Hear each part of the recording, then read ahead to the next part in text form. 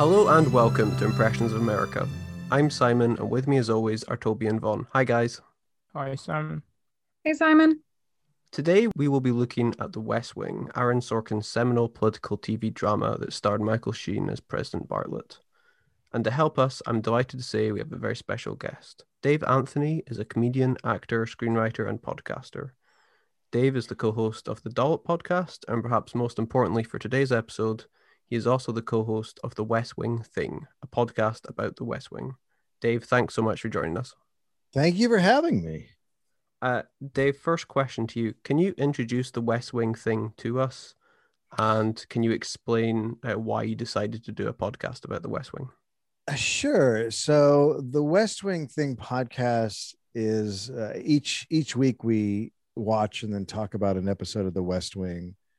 And we basically break down the liberal politics of it and how that, and the reason we started doing it was because so many people, particularly in the Obama White House, but so many Democrats see the West Wing television show as sort of a guide to governing. And they've said this. A lot of people in the Obama White House who wrote books have said this in their books. And you can see it when you just watch the Democrats try to govern or try to deal with sort of any issue, of how this mindset sort of leaks through and guides them. And there is sort of a question of like, which came first, the mindset or the TV show. Obviously, I think the mindset did, but the TV show really changed it in a way that is pretty awful and has led us to where we are. So we try to break it down and explain to people like, this is what this show is telling people, and this is why it's bad, basically. Okay. Vaughn, before this last week or so, you'd never actually seen an episode of The West Wing, so you were coming in kind of brand new, I guess. Vaughn, can you maybe tell us about your expectations about the show and then your experience having watched, quite a lot of episodes over the last week? Yes. Yeah, I've watched very many. I've watched about 60 episodes since Monday. Oh my God. It's been a long week. That's worse than COVID. Yeah. and she is a PhD student, so she has actually got things to be doing as well. Wow. Yeah. So expectations. I wasn't necessarily avoiding it for any particular reason, but I definitely didn't have any interest in watching it. I thought it would be just kind of dry politics, not really an enjoyable, entertaining show. And I disagree with that now, having seen a lot of it, more than a third of it in 4 days. But no, I'm really enjoying it. I find it very entertaining. I find it very funny in parts. I think it's brilliant escapism because it doesn't, they don't really leave room for anyone to genuinely be mad at the president. And that is a very escapist kind of reality because I've been very angry at my presidents for a long time. So on that front, as entertainment, as fiction, I think it's a really brilliant show. But with that said, I do think that there are some political things and some opinions within the show that I would disagree with. And Dave, I really agree with you that it's important to talk about what are the messages in these shows that are kind of passive and not necessarily the most important forefronts of whatever the plot is happening in the episodes. It's important for us to identify those things and tell people what they're actually consuming so that you think about it more deeply. And I'm sure we'll get into all this stuff a lot deeper level kind of a little bit later on. Toby, I was just going to say, to begin with, as well as talking about the overall show, we are focusing in, at least to begin with, on a specific episode, and then we'll branch out a bit further, and that is season 1, episode 12. Can you maybe just introduce the episode and let the audience know maybe why you picked that one to focus on? Well, about Bill Clinton, Martin Sheen has said sort of several times that the character of Bartlett was based in part on Bill Clinton. Like his academic background and his way of being with people, I suppose, are things that he considers to be influenced by Clinton. And in this episode, he shall, from time to time, Bartlett wrestles with the idea that he's run a Democratic campaign before he became president that's been quite conservative. Toby and Josh sort of confirmed that in the episode. And then in the beginning of the episode, he's going through a new State of the Union speech. Mm-hmm. And within the State of the Union speech, he's talking about all of the sort of the liberal achievements that he wants to enact or already on the way. And he also says that, like the era of big government is over. And the sort of titular liberal on the team, Toby Ziegler, is very conflicted about that. He doesn't think it's right to do. Bartlett says he's not going to say it, but he just wants to say it out to see how it sounds. And then he finds himself unconscious in the beginning. Sort of other members of the staff are dealing with alcoholism and drug allegations. And Toby Ziegler wrestles with members of the Democratic Party's Hill staff about whether he should put this the age of big government is over line into the speech.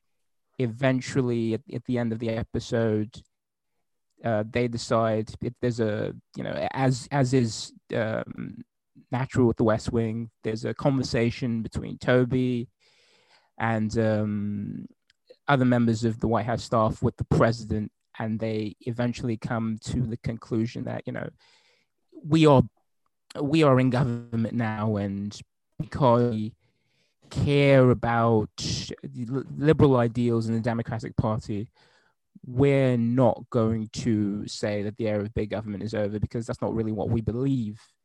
And I think it's really interesting because the West Wing is kind of a pragmatic liberal, loving, and yet they sort of wrestling with the legacy of the Bill Clinton administration, which did drift away from Lyndon Johnson and JFK and FDR and sort of the liberal presidents of the past, especially before 1968, towards the centrist line, especially. And after the 1994 Republican Revolution, Bill Clinton did move to the right and did say that the era of big government is over, and did, enact welfare reform, crime reform, did push a balanced budget amendment and things like that. So it's interesting, given that a number of West Wing writers and actors have said that they've been influenced by Clinton, or it was a critique of Clinton, and that in this episode they wrestle with the Clinton legacy and actually situate themselves to the left of Bill Clinton in this episode. Yeah, which is why I decided to bring up this episode. The era of big government is over. You want to cut the line? I want to change the sentiment. We're running away from ourselves. And I know we can score points that way. I was a principal architect of that campaign strategy, right along with you, Judge. But we're here now. Tomorrow night we do an immense thing. We have to say what we feel. That government, no matter what its failures in the past and in times to come, for that matter, government can be a place where people come together and where no one gets left behind. No one gets left behind. Dave, we just mentioned there, and we talked about when we did shows around Clinton previously on here. This idea of Clinton going to the right in order to, maintain sort of popularity among Middle America or whatever it was deemed at the time. That is one of the key, I suppose, themes throughout the whole show, is this idea of the liberals running away from whatever beliefs they may have in order to sort of have some sort of progress in amongst Middle America or amongst the people who would be scared away by the term liberal. What do you think about the show overall's kind of take on liberals in government needing to move further right in order to be sort of victorious when it comes to winning over the population or being able to achieve victory in elections? It's quite a big theme of the show, wouldn't you say?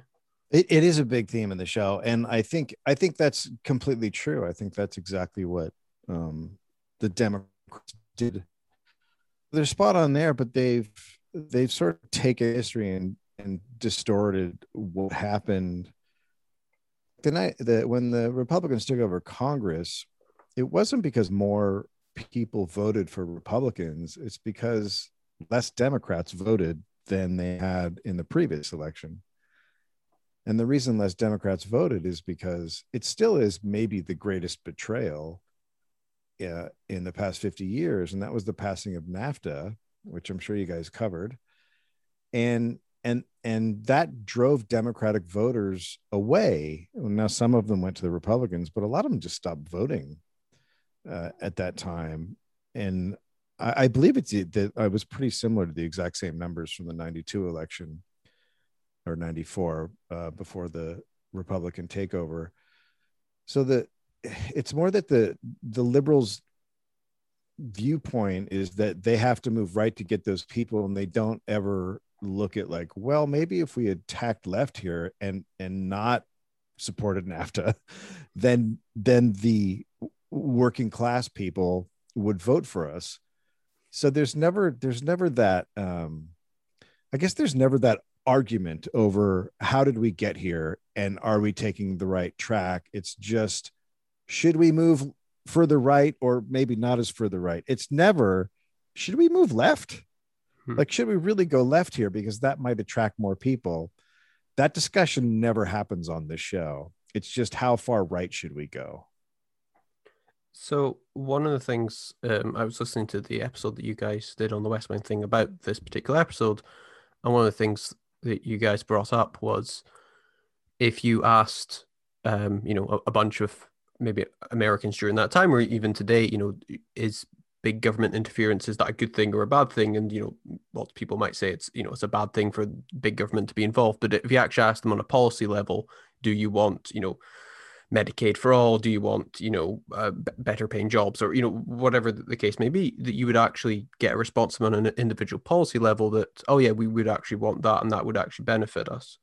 I guess that probably plays into your point with the idea of we need,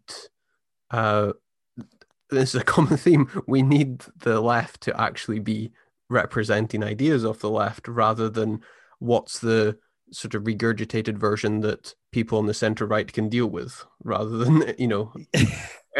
rather than anything meaningful to our supporters. What can the center right stomach, rather than what ideas do we want to get across that are true to the left?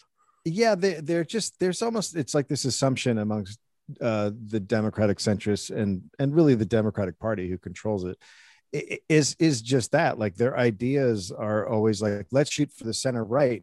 But all polling, since I was a kid, all polling has wanted things like Medicare for all. The polling is always for big government when you break it down issue by issue. But if you say, do you like big government? They go, no. But in policy wise, they always want it. So it's just always been the disconnect, and our media and our Democratic Party always just sort of float that idea. Let's go for the center right people. And obviously it's not working very well. Well, you say that, but we've got the greatest president we could possibly imagine right now. FDR too. Yeah, exactly. We've got FDR 2.0. I mean, yes, we really do. It's really amazing. Yeah. Guy, Vaughn, Toby, you guys got any thoughts on this idea presented in the show, and maybe about how Democrats in general outside of the show present this idea of wanting to move right in order to win elections? Vaughn, you got any particular ideas on maybe how that's represented in the show that you've seen so far? It's definitely a major theme. There is in this episode, I think, with Toby saying we shouldn't say the era of big government is over. There's at least an acknowledgement that they should stop moving right and maybe like stay fairly central. Or like, I guess they would call it liberal, but American liberal. So like the rest of the world center right. Yeah. American late 90s liberal. That's Yeah. Tory.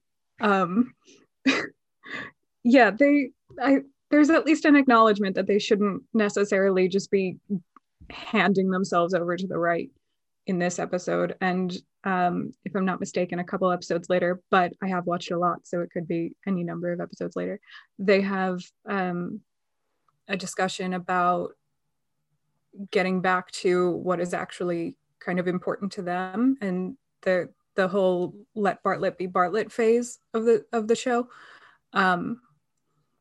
that I think is at least trying to rescue that perception that they are lazily allowing themselves to drift right more and more with either small or fairly large, as in a State of the Union address, acknowledgements that they're not necessarily going any way towards the left. And yeah, that's a big fucking problem, right? Like,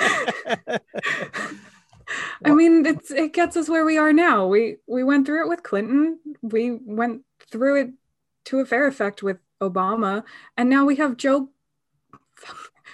Biden right. as the president. That's a good place for a swear. Yeah, Joe fucking Biden. We have Joe fucking Biden as president, and he's not FDR 2.0. And even in this episode, they acknowledged, they were like, oh shit, we can't say the era of big government is over because we are directly nodding to FDR and the WPA and the New Deal. We can't say that the era of big government's over because we're giving a 50% boost to the NEA. And that's the only thing that stops them from saying the era of big government is over, because they gave money to the NEA. It's not necessarily an ideological change. It's just that, oh, we're going to completely screw ourselves if we don't acknowledge the fact that we are giving money to government programs that people, when polled, don't like. I have a lot of feelings about this. Yeah. Well, I think you're right about the NEA thing, because that's a great example of the West Wing. Like, if I was going to write a West Wing episode and I wanted to show a shift leftwards, or that I believed in government programs, it wouldn't be the NEA, because the NEA is that's the Republicans' battleground. Now you're fighting on their field. But if you want to do something, why not introduce a Medicare for all or something of that nature on the show? And then on the show, you could fight that battle, but they never fight that battle. They always fight the battles that are framed by right-wing thinking. Right. Yeah, they do have an episode, I can't remember which one it is, where they have a female, I think, Christian character come in, and she gets very upset that there had been some arts funding for various things, and it was like, this woman covers herself in cookies and shouts in German, and she got $100,000 or whatever it was. And I think it's Josh is like, well, or it might have been Toby going, you wouldn't want me defining what art is, which is a fair point. Mm-hmm. But I do also get Dave's point that maybe that is still a Republican sort of talking point of the show, and the idea of, should we be funding art programs rather than should we be extending medical coverage? I guess we should be doing both. Yeah.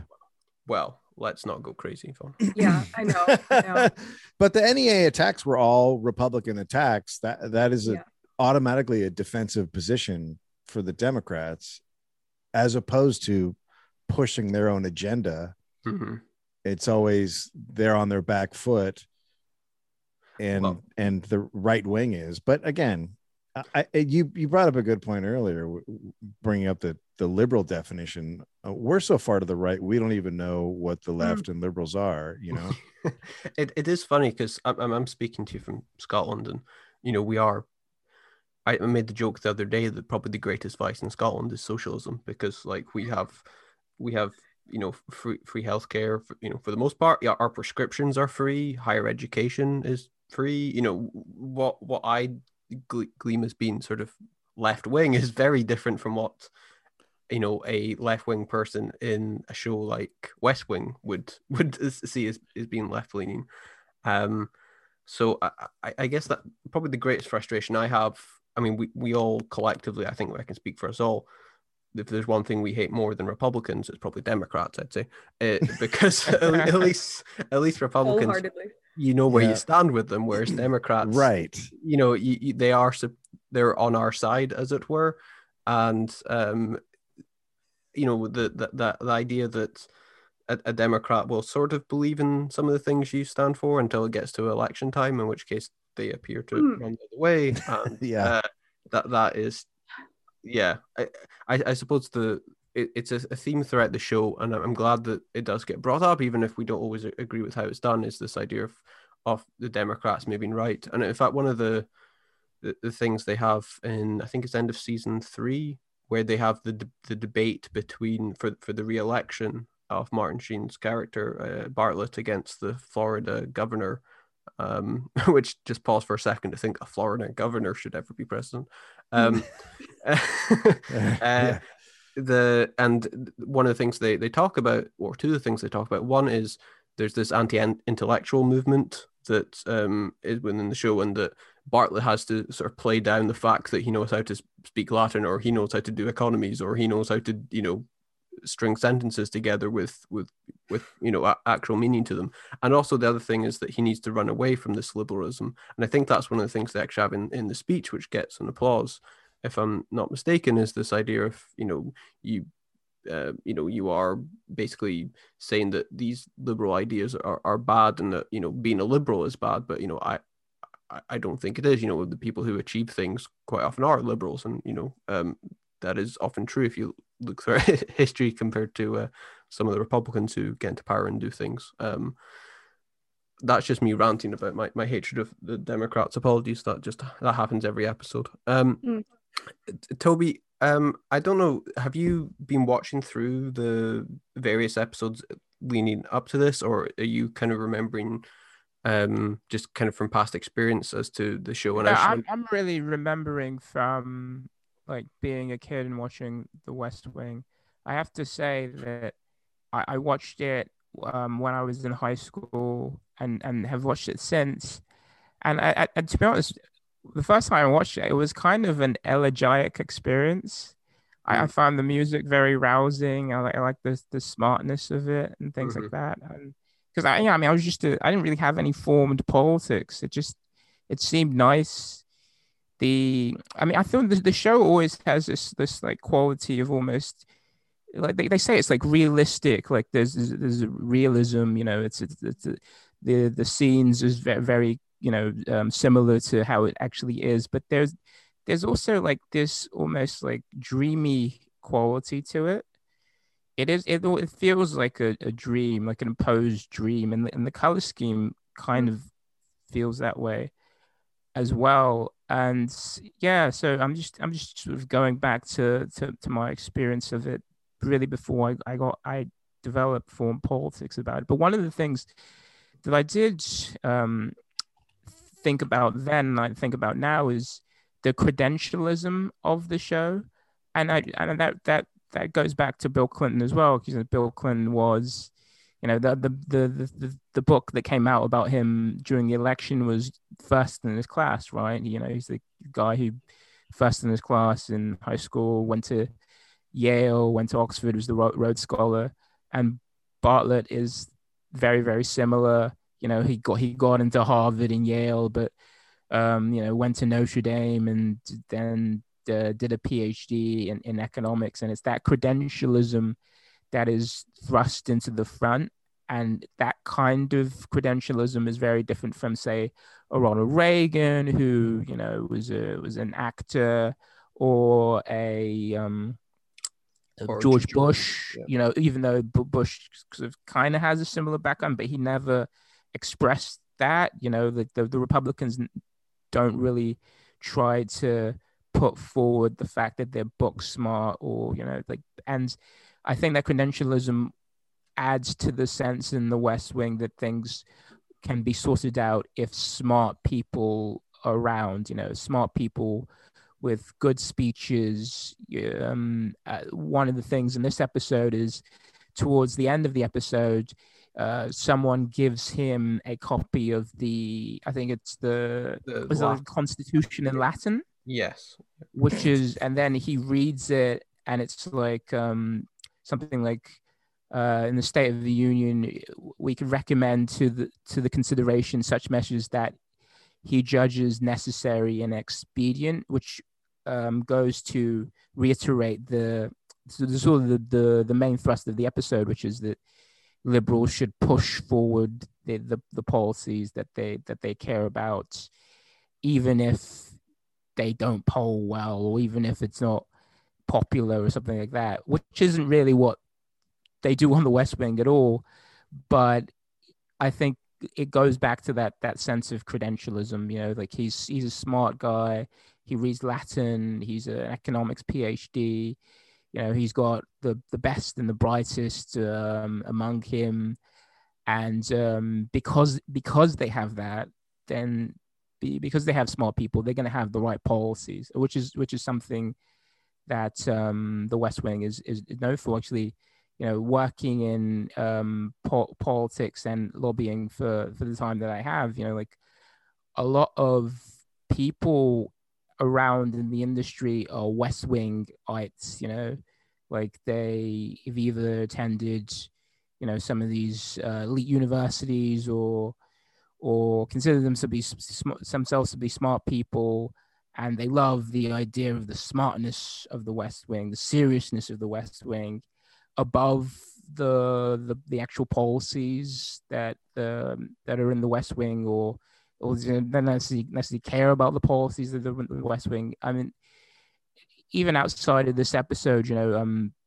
Bartlet is kind of like Bill Clinton, because he's unhappy that during his presidency he did not manage to secure a balanced budget amendment, or make a balanced budget, which is like, you know, like what Bill Clinton was doing with John Kasich and moving to the right.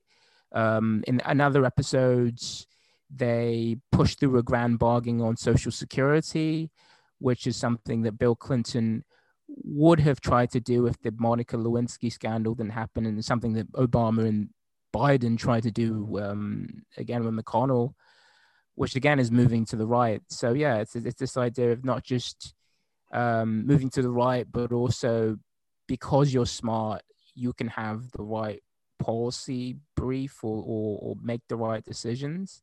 Mm-hmm. Even though, you know, like whether it's like Harry Truman or Lyndon Johnson, you know, I mean, Lyndon Johnson wasn't a very, very credentialed person at all.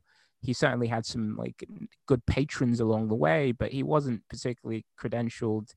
And he passed the Civil Rights Act, the Voting Rights Act, Medicare, Medicaid, you know, so I don't really necessarily think it's about that, but the West Wing has come to crystallize the idea that smartness is probably the most important thing in politics. Yeah, that's really taken over the Democratic Party, and that goes back to the 72 election.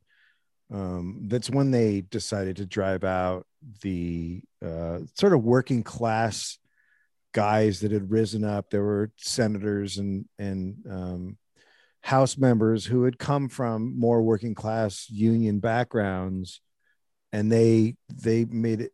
It was a conscious split in the party and a conscious decision to start getting rid of those people. And that's sort of, it's almost a fetishization of a degree from a high college, that it's almost like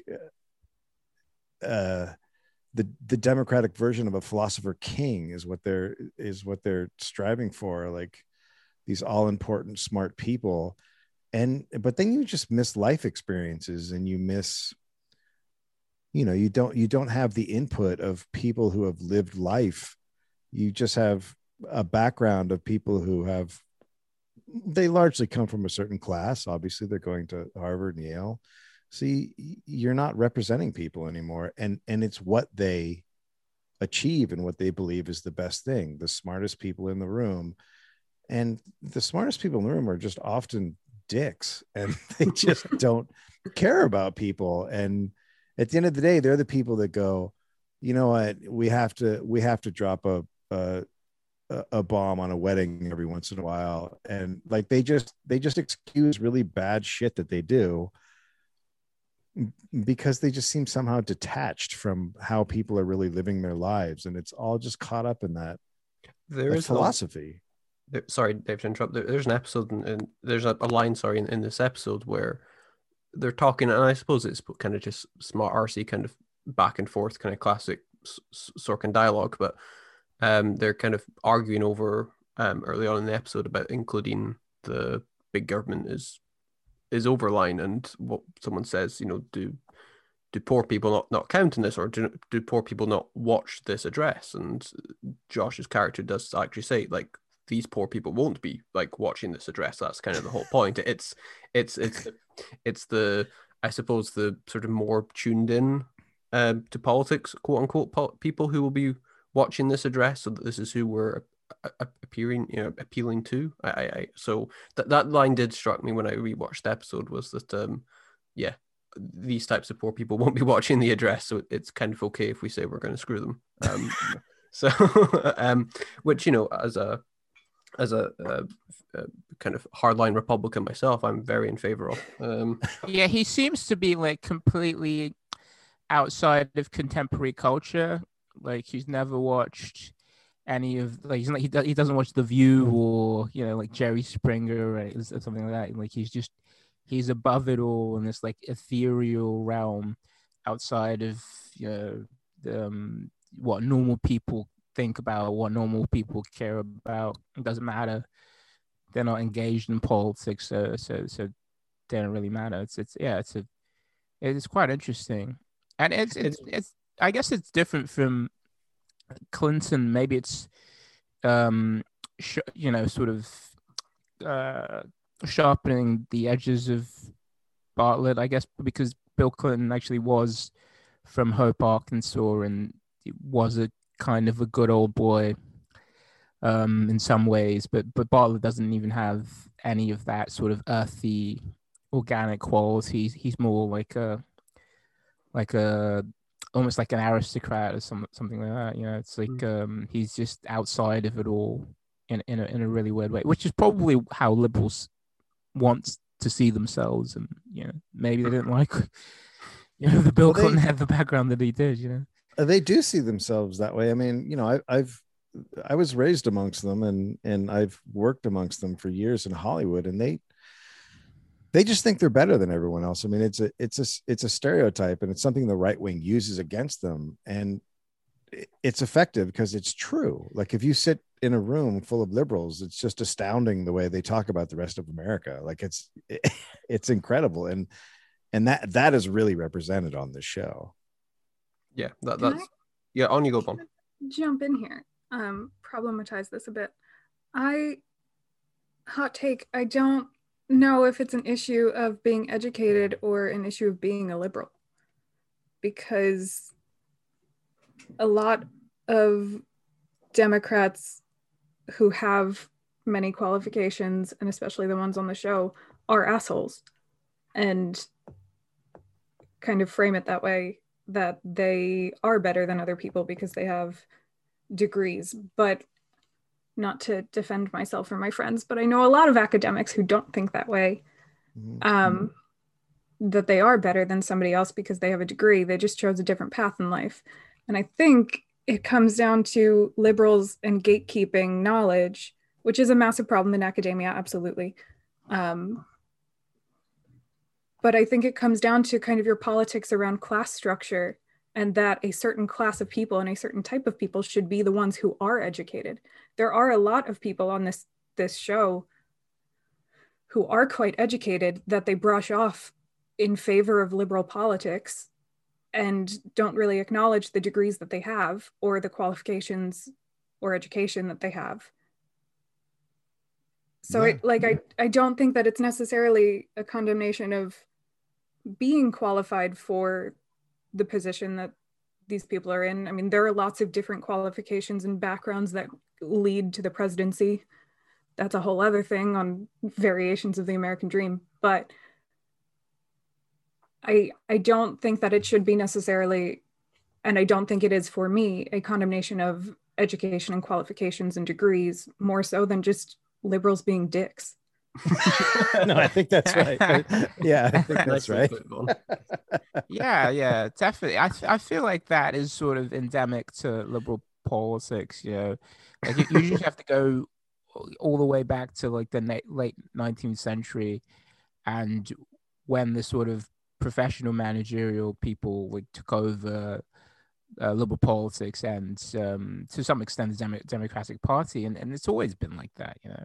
But I guess it depends on the choices they make. Are they experts who are working for the people, or do they see themselves as better than everybody else, and then they only work for the the policies and for the betterment of other members of the professional managerial class, which I guess the Bill Clinton administration did become. But it doesn't necessarily have to be that way. Experts can be very helpful in running a government if they are running a government for everyone.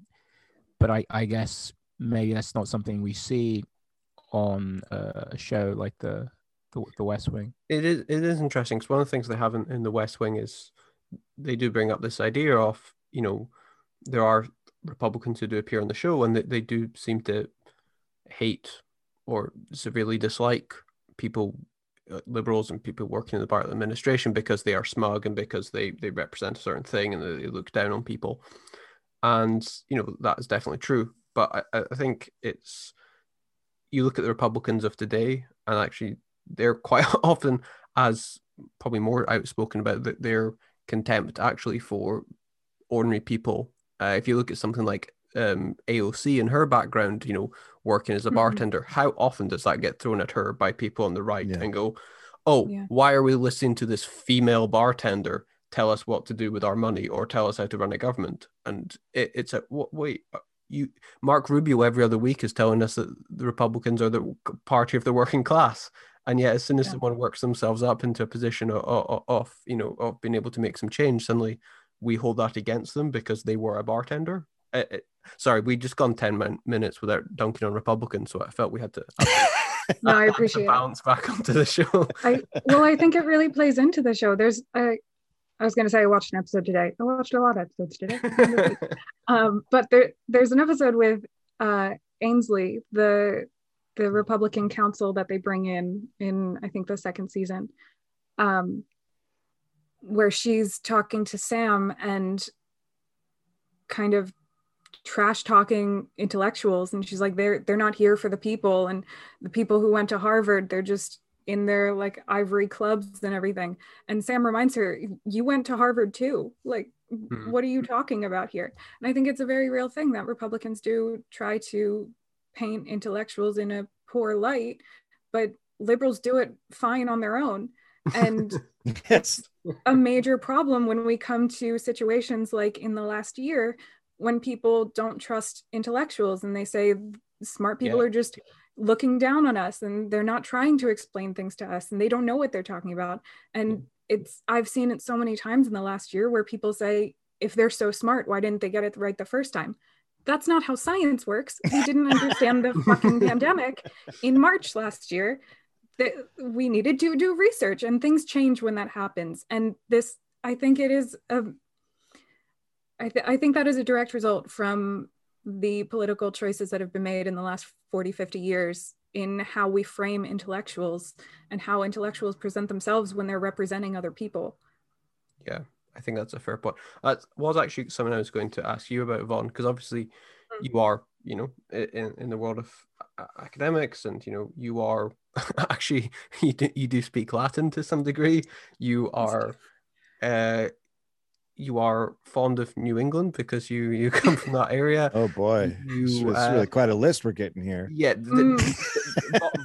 Vaughn also has chronic illnesses. So basically, what I'm trying to say is that President Bartlet was kind of like the original Vaughn in a way.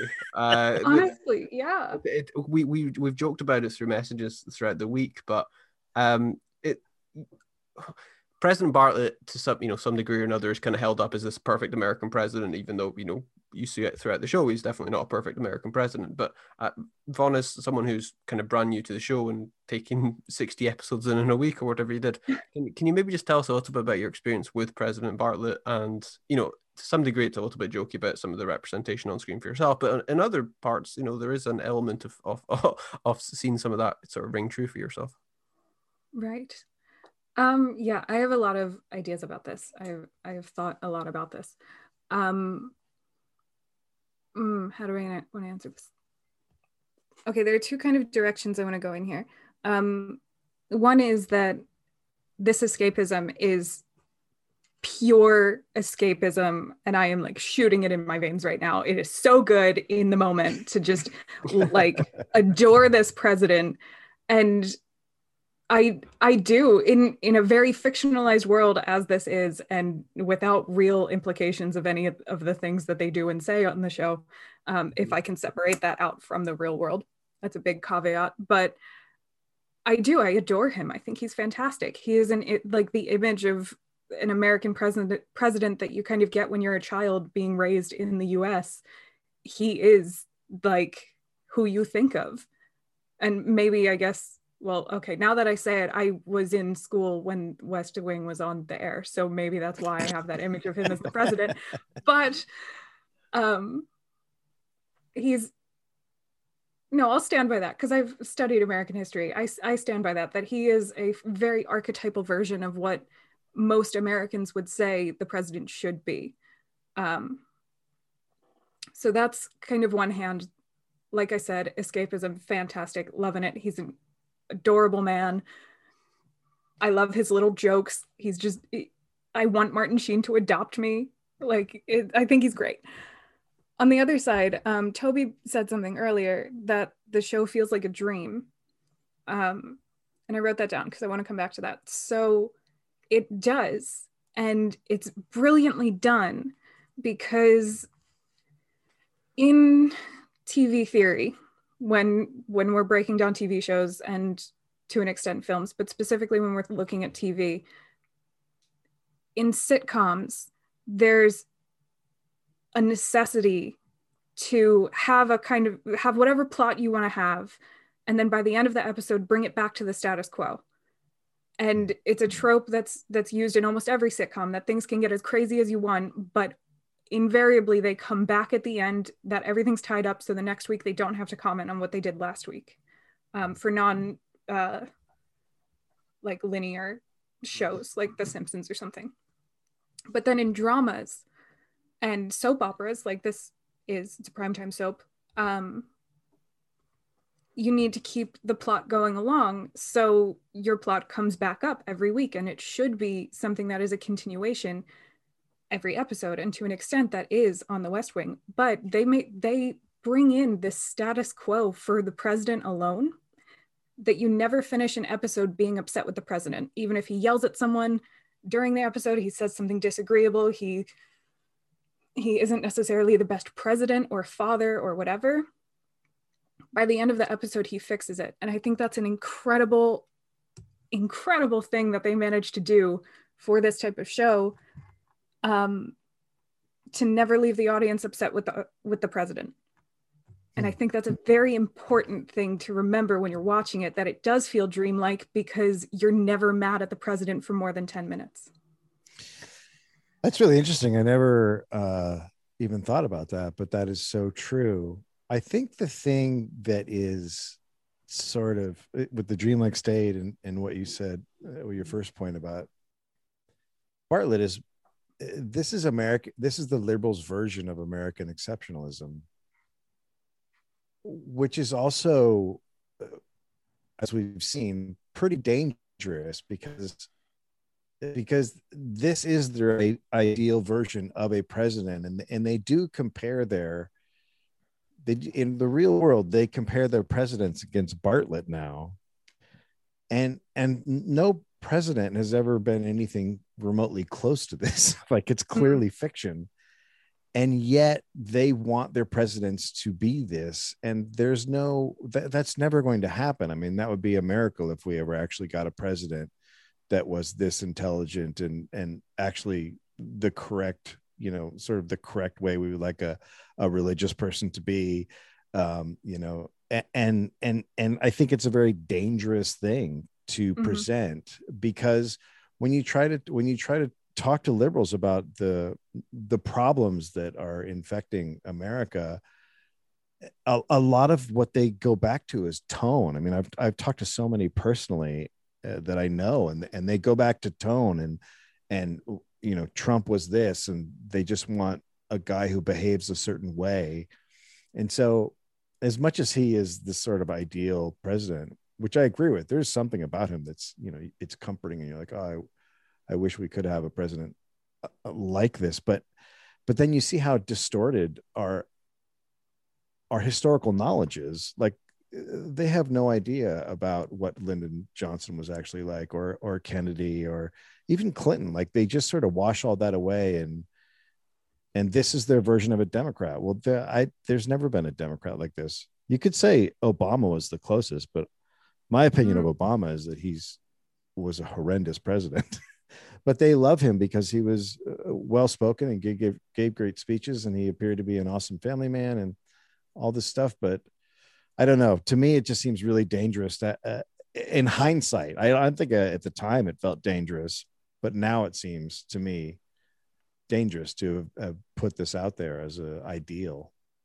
It's interesting what you say about Obama, and I think this is something we've sort of tangentially sort of covered on the show before, but what's aged best about Obama is not the politics or his achievements. It's the sort of this idea of him as a person, this idea of him not like being completely in it for his own profit, or not being like a deranged rapist from like the last 50 years, or all the things that you could have that have been claimed against like someone like Trump, where you look at what Trump is and what he stands for, and how it is just like sort of the apex of terribleness. And then you have Obama, who is so seen as morally good, even if his achievements and what he maybe the promise of what he was going to set out to change America never came to pass. And he was actually, by European standards, he was a center-right candidate, or whatever the case may be.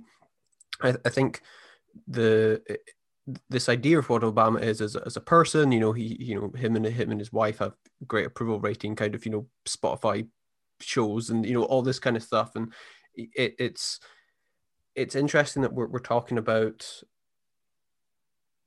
as much about Bartlett as someone who is not necessarily achieving these great things. He's not necessarily redefining America in the terms of there is now this great safety net where people will no longer dip below. But we are talking about Bartlett in the sense that we get to see his inner workings, and we get to see him being thoughtful and him being kind. And there's episodes that Vaughn and I have messaged each other about where he's considerate to like the aides around him, and gives them this what was it Vaughn, like the knife that was Paul Revere's knife. I mean, yeah. Can you imagine Trump giving someone the knife from like a historical figure other than to stab them with it? I mean, it's just it's impossible. So yeah. And then of course that actually ties in a way kind of nicely, because obviously Vaughn, you've not got to this obviously in your watch of the show, but we kind of briefly mentioned it in our chat that when you get towards the end, you have this Santos candidate who was actually based on a young Senator Obama, and obviously that came to pass that Obama became president. And from what I understand, although I could be, this is a long time since I've looked into it, I think the reason they went with a Santos character, i.e. sort of Mexican-American character, was because they thought that was a bit more believable as someone, of color who could win. And if anyone was going to do it, it was going to be that demographic, someone who, if you squint, maybe they're white rather than an actual black person, which I think maybe says quite a lot of the sort of center left view of what America was looking like back then. Although I say back then, it was only 15 years ago or whenever it was that the final season of The West Wing came out. One thing I would like to touch on, Dave, you're maybe slightly left of Reagan. I think that's probably fair to say.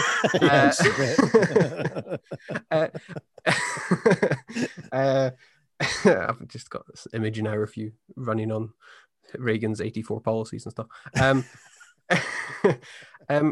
How are you able to sort of separate the politics of the show from the sort of pure entertainment value of it? Because it is great entertainment, at least, some of maybe the first 4 seasons or whatever the case is, with Sorkin dialogue and these characters interacting with each other, and, you get interested in the sort of the personal things and some of the larger stories. And is it difficult for you to watch the show and being able to divorce yourself from the actual politics going on, or are you able to kind of put that to one side? No, I can't divorce myself. I think I would be able to divorce myself from it if I didn't think it had had such a large effect on the governance, particularly of the Obama administration.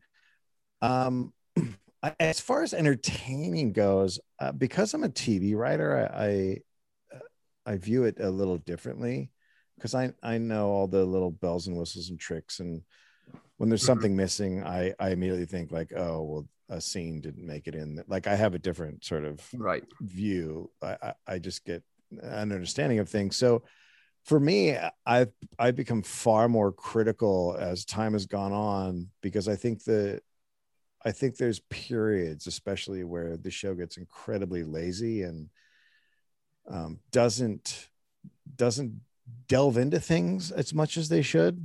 They'll just come up with a topic and then go surface sort of stuff about it and then leave it. Like stuff like they did an episode where they brought up, the Palestinian situation, and that's not something I would go near as a television writer unless I was going to make some points about it, as opposed to just, the simplistic version. But then they also started just dropping things that were incredibly important. They wouldn't finish out a storyline. It would just kind of drift away. And so from an entertainment standpoint, I started noticing that more and more. I think if I was watching it at the time and I was watching it week to week, I think I probably never would have noticed. But because I'm watching it in the way I'm watching it, and I'm being more critical and looking at it in a different way, I see so much more faults in issues with the writing and the way it's done. So I'm less entertained than I thought I would be. But when we started out this show, I was like, yeah, no, he's a really great writer, and at least the dialogue will be good, and I'll be able to enjoy that while I'm watching the bad politics. But as it's gone on, I'm now at the point where I'm like, I don't like the writing. The only thing I like is acting. And sometimes the directing, sometimes the directing drives me crazy. So there's so many levels I don't enjoy the show anymore. And then the misogyny is just insane. So I can never divorce myself from the politics. I find it impossible, particularly because of today's environment and because of where we've gone. I'm incapable of doing it. And for me, it's always, you have a television show, you can do anything you want, anything's possible. And they never attempt to do anything really good. I mean, he doesn't do there's no policies. He doesn't do anything on the show. There's nothing. He's the worst president ever, because at least Obama got Obamacare through. As much as I don't think it's good, at least he did something. Bartlett never does anything.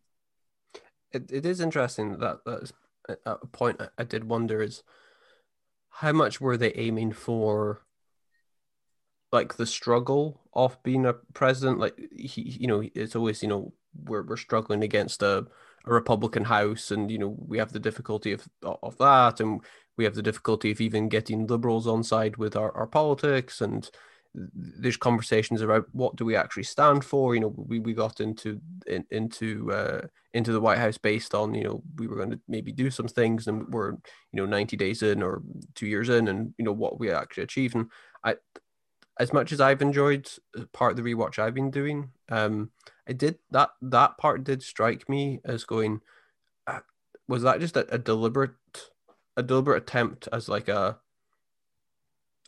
almost like a critique of sort of liberalism and liberal presidents, this idea of them not getting anything done? Or were they kind of hamstrung by this idea that we're going to have 22 episodes a season, and we have to have these great struggles, and actually we're not going to pass these great legislative achievements because we want to be quote unquote realistic, and we'd rather have someone struggling to deal with a Republican House and with Democrats who are struggling to win re-election in their district, so they have to move further right, and that kind of thing.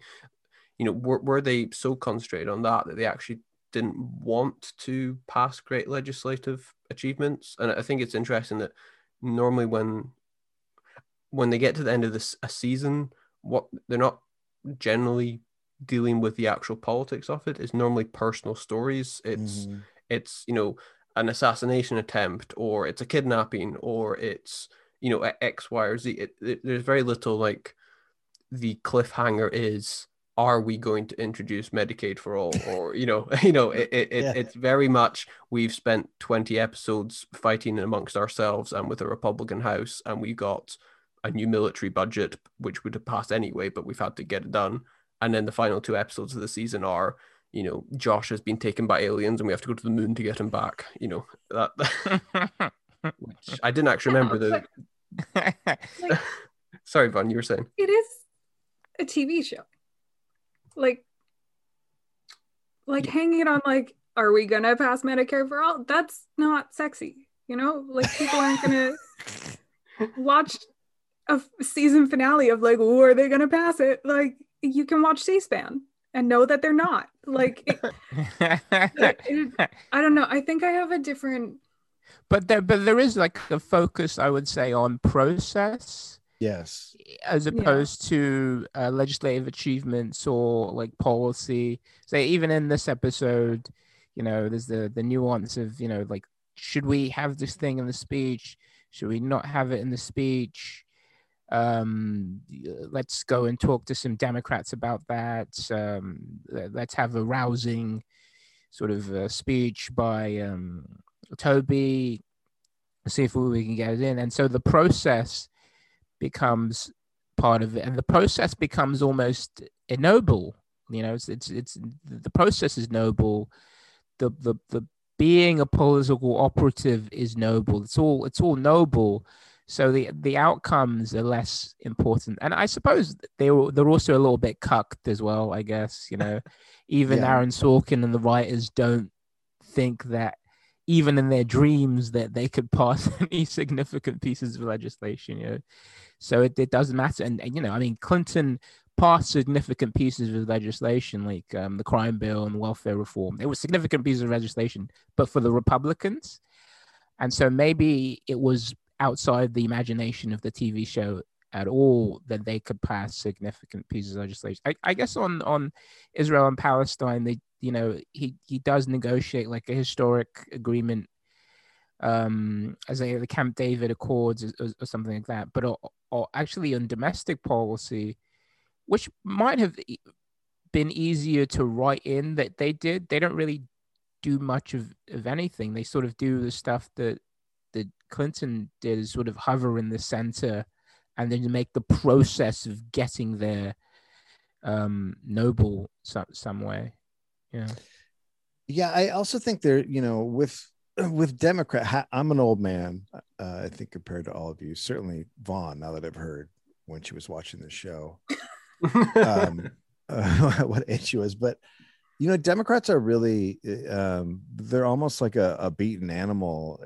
Reagan broke people's brains. Yeah. The Democrats were so destroyed by Reagan that to this day, the Pelosi's and the Bidens and all them, they just start from a place of we've lost and we can't do that, because if we do that, then we'll get wiped out in the next election.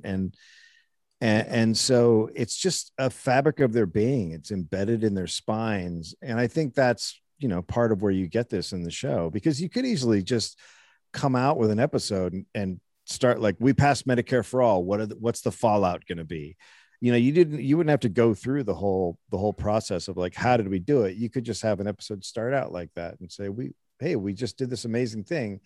And then, write the fallout from it. But they don't even do that. It's always been very odd to me that the choices that are made, which with a show where you can have a fantasy world, and their fantasy is just like, we have to trade tax cuts for children, single mothers for a weapon project. Like, it's always very just sort of strange procedural stuff that they go through.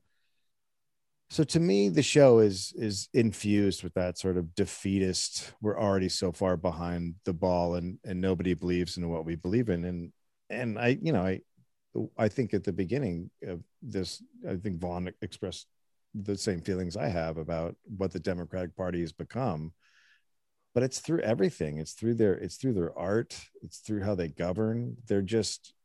There's nothing about them that can achieve or do they want to achieve. It's very bizarre to me just watching it.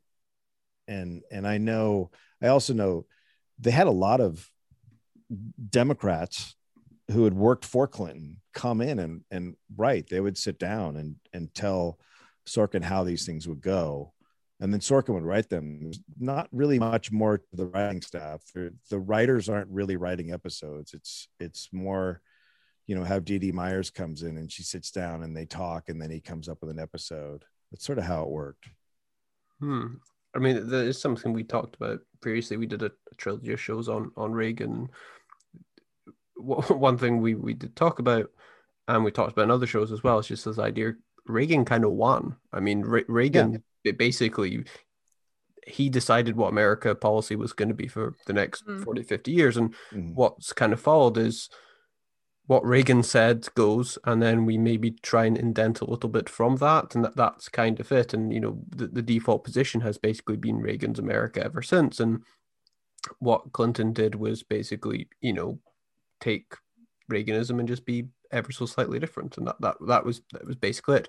But then it all worked out for the best because we've got Joe Biden, so can't argue with results. Can I follow on from that? Yeah, go for it, from both of you, actually. To pose a question.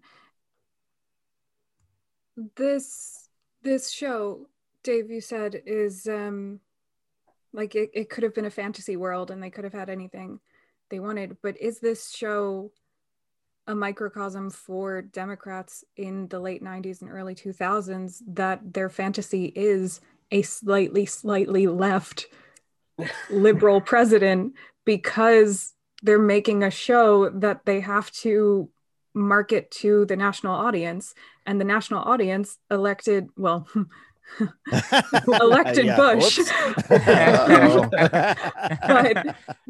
a large, maybe a portion of America elected Bush. Florida elected Bush.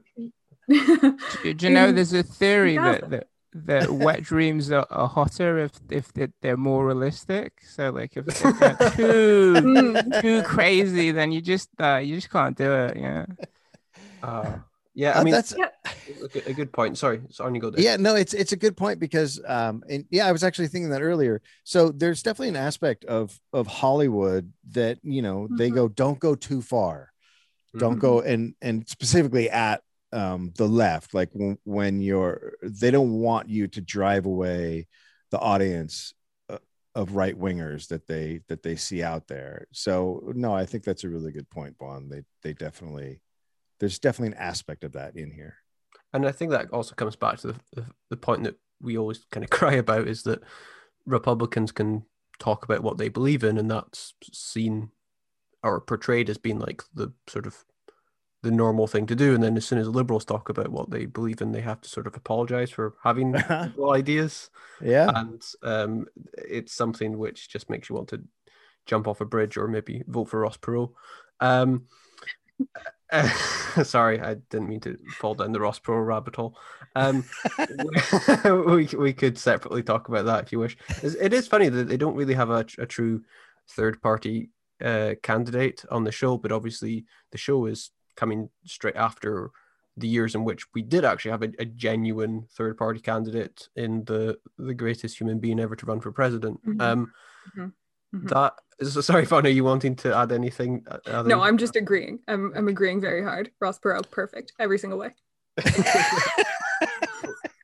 I do wonder if maybe I think there's like one or two episodes where they'll be like, oh, he's going to threaten to run independent. And he's like, well, he can't win, but he's like, yeah, but I could, fuck shit up for you. And I guess they obviously chose never to explore the idea of having a third party candidate, probably because I don't know, actually, maybe they just felt that the battle was between a left and a right wing. That's how they wanted to present it. Maybe they didn't like the idea of having a genuine third party candidate because they thought it was too out there. I'm not sure. I think third party candidates are really hard to do for something like this, because third party candidates really usually have one thing that both parties are horribly wrong about. And it's just sort of common sense that they're like, well, this guy clearly on this one thing is right. And that's why they get so much attention. So it would be very hard to do that, because you would have to point out how wrong the Democrats are about something. And I don't think they'd want to do that. Yeah, but to be fair, Dave, can you find anything wrong with 90s Democrats? Can you find one? It's very hard. I mean, that's very hard. That's pretty tricky. We have passed our mark now. There is one subject which I was scared to broach, but since we got into wet dreams, I kind of feel that maybe we'll get into it now.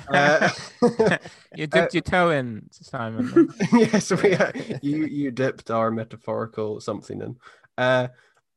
Vaughn, you've messaged me about this. You were surprised by just how horny the show is, and I just want to briefly touch on that, because you were genuinely out kind of interested, because like the president or other people, half of the plots of these things is just people trying to have sex. So I just want to give you a couple minutes to talk about sexy presidents. Thank you for outing me on that, Simon.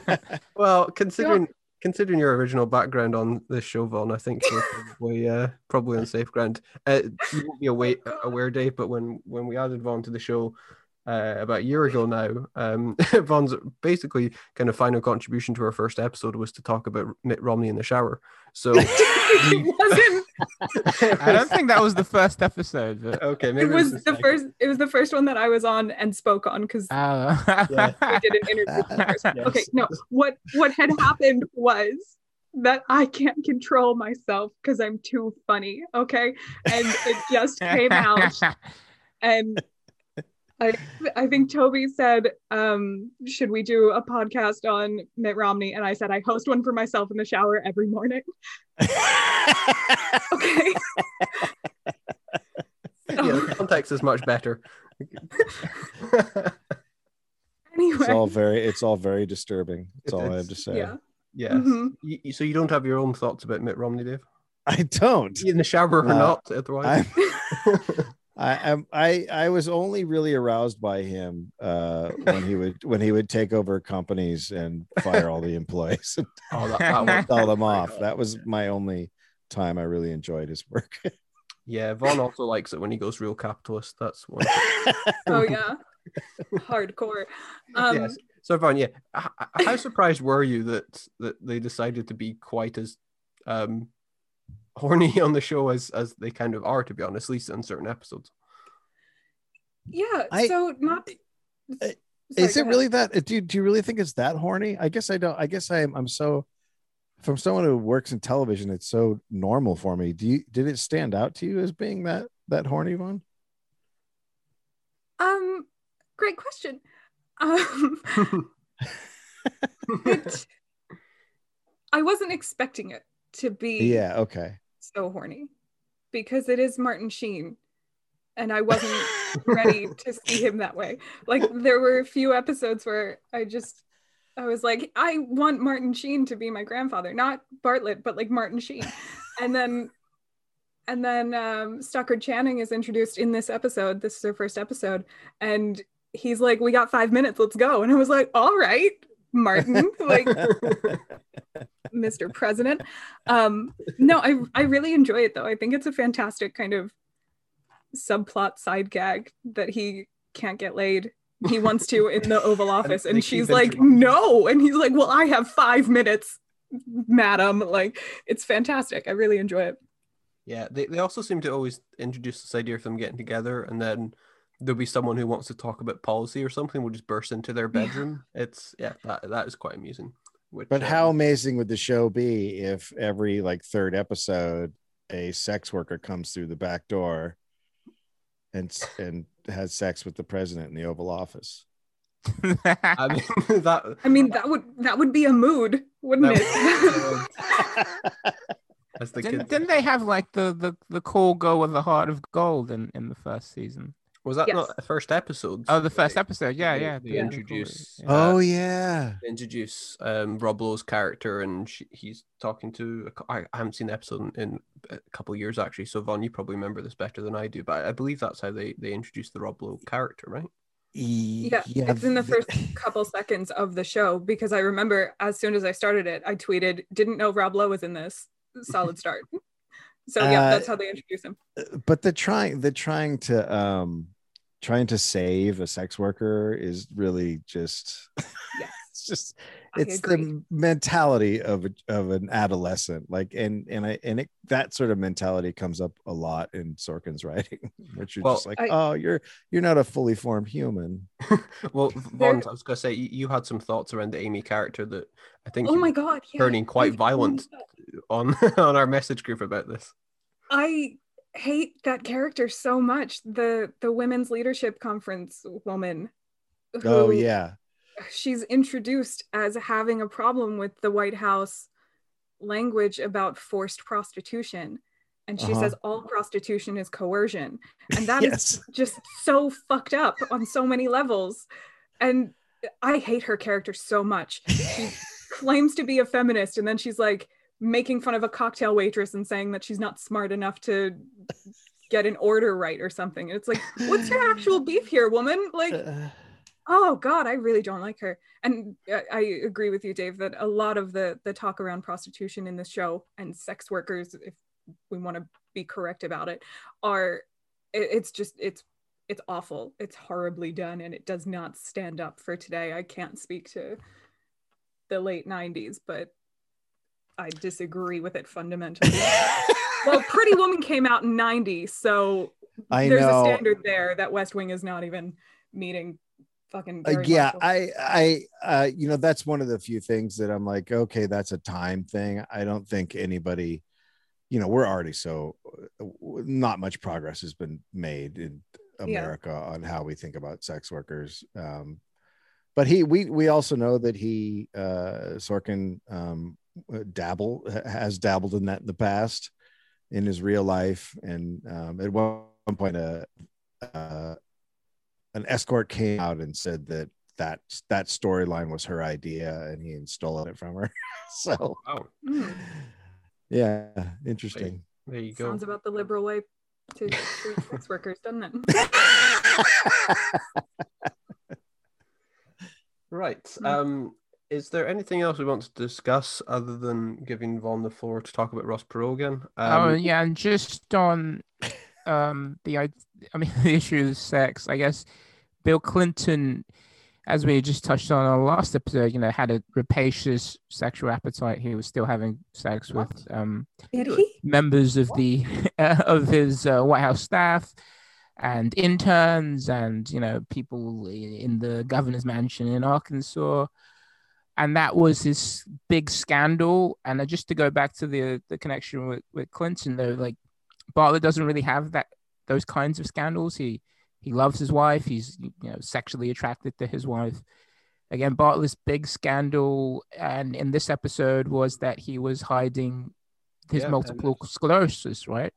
So he's Mhm. hiding the Yeah. fact that he's sick, and he's confronted about this by Leo, and Leo has good faith reasons for asking about this, and said, I would have backed you anyway if I had known. Mm-hmm. And both of them seem like noble men. There's certainly hiding something from the American people, but they come off as noble people. They have no real, sort of dark skeletons that would make you hate them in any way. Even when they fail, they are, sort of good. Even Leo himself, when he talks about his Valium and alcoholism, you kind of feel, not only feel bad for him, you'll also kind of feel like he shouldn't really have to tell the press about his private life. So yeah, again, it's the president remains sort of elegiac and character who's above the sort of normal human failings that we have, even though he's not really doing much. Well, I think a president being above human failings, Dave, that's pretty much how you feel about all presidents, isn't it? Feel about what? Is that not how you feel about all presidents, that they're above human failings? Is that? Yes, that's the thing about we've had so many, and I have yet to see any great failings in any of them. They are amazing human beings. Yeah, to answer your question, yes. They're all great people. And They're all great people.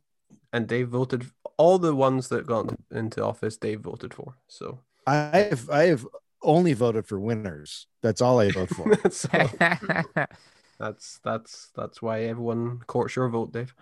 That's true. Cool. Is there anything else we want to touch upon on either specifics of the episode or on West Wing that we've not already covered?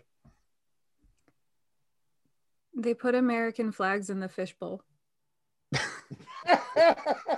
that, And I true? can't get over it. is that treasonous? Do they really? There are two American flags in the fishbowl on CJ's desk in this episode, and the rocks in the bottom of it are red, white, and blue.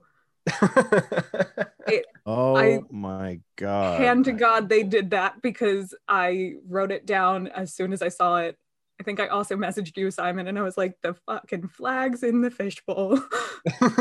What a democratic thing, Well, So there's I think it's in the first few episodes. I want to say in the first 5 or 10, but there's a point where Bartlett is giving a speech, and I don't know who it's to, but he's in some sort of conference area, and behind him is a banner, and the banner says "Practical Idealism." Practical idealism. Okay. Yeah. That just sums up the show. Yeah. Yeah. That's good. I think, Vaughn, you that pretty much sums up your politics, doesn't it? Oh, yeah. Yeah. Yeah. Okay. Toby, anything final to add on the West Wing or on practical idealism? No, not really. I mean, practical idealism. Practical idea. Nothing more to add. Okay. Well, Vaughn, anything? I dread to think what else you might add to the show. Anything else you want to anything else you noticed? I very much dislike that the show is so horny and Romney's not in it. Yeah. Yeah, I think we all feel that way. Yes, that's definitely the thing that's aged the worst. Yeah. The lack of a horny Romney. more sexy Romney in there. More sexy Romney. Well, Like a I don't American think we could have come up with a better final line for the episode. So we should probably leave it there. Dave, thank you so much for joining us today. It's been a real pleasure talking this nonsense through with you. So Of thank course. you.